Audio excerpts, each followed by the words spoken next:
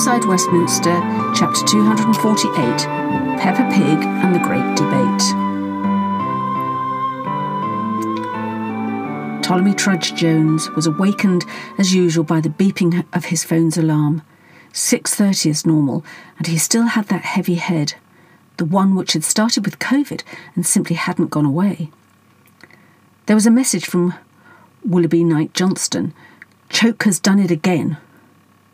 Potty instinctively knew that this was going to presage yet more breastbeating by all MPs about the fishing expeditions of the never-ending disciplinary committees, and now the open hostility caused by constant public scrutiny of MPs' income. He groaned, staggered out of bed and took a shower, trying to work out why this maverick MP would hold up the putting to bed of the extra income scandal which had engulfed them all. He let the water gush over his head, trying to drown out thoughts of choking that man choke till he dropped down dead. Mandy stirred and was on the verge of some mega whinge, Potty sensed, so to prevaricate he jauntily said, "Seeing Fleur today?" "How do you know?" Mandy quizzed. "Oh, just thought you might be," Potty responded. "Only they're for the higher wire too." "No, they're not, silly," Mandy flashed back. "Only you do know she is actually a highly qualified interior designer. Oh, and by the way, she went to your alma mater, though I think she's got a degree in something useful."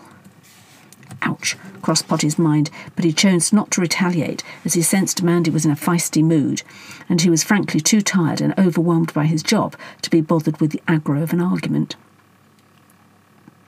Anyway, he had the added weight of his father's dinosaur behaviour looming into view, with yet another committee looking into God knows what.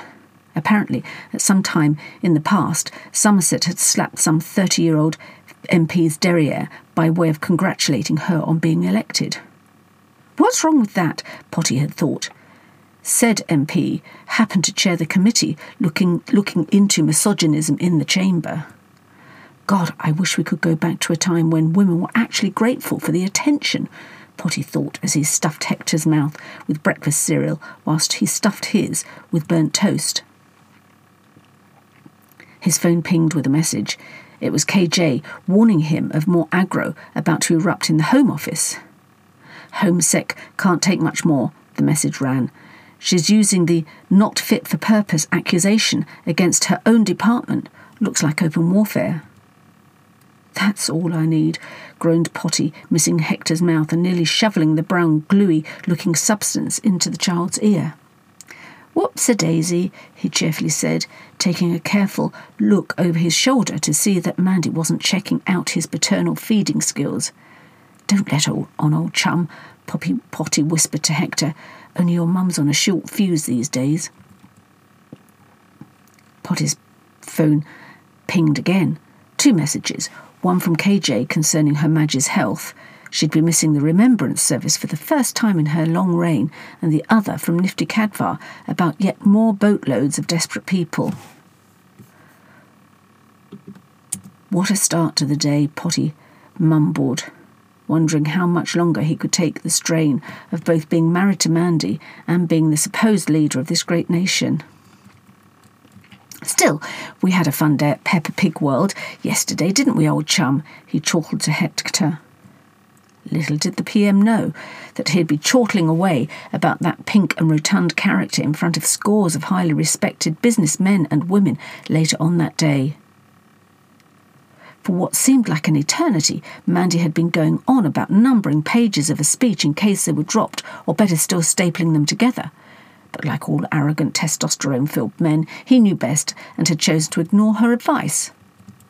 "I think I've proved I can deliver a decent speech, my dear," he'd quip whenever his beloved went off on one. "I mean, it's the main reason I got selected for the leadership." "Well, what if you accidentally drop your notes?" Mandy would retort, adding, "I mean, you're not the most organised of leaders, and you are prone to forgetting vital items, like your comb, for instance." "Well, in that case, I'd extemporise," Potty flashed. "I'm pretty good at that, as I've had enough practice." "See," Mandy jibed, "if you were more reliably organised, you'd never be on the spot and forced to ad-lib." "Well, I don't mind," Potty said. "In fact, I love it, and I think I'm good at it." Whether Mandy or fate had had a hand in teaching Potty a lesson will forever be up for debate.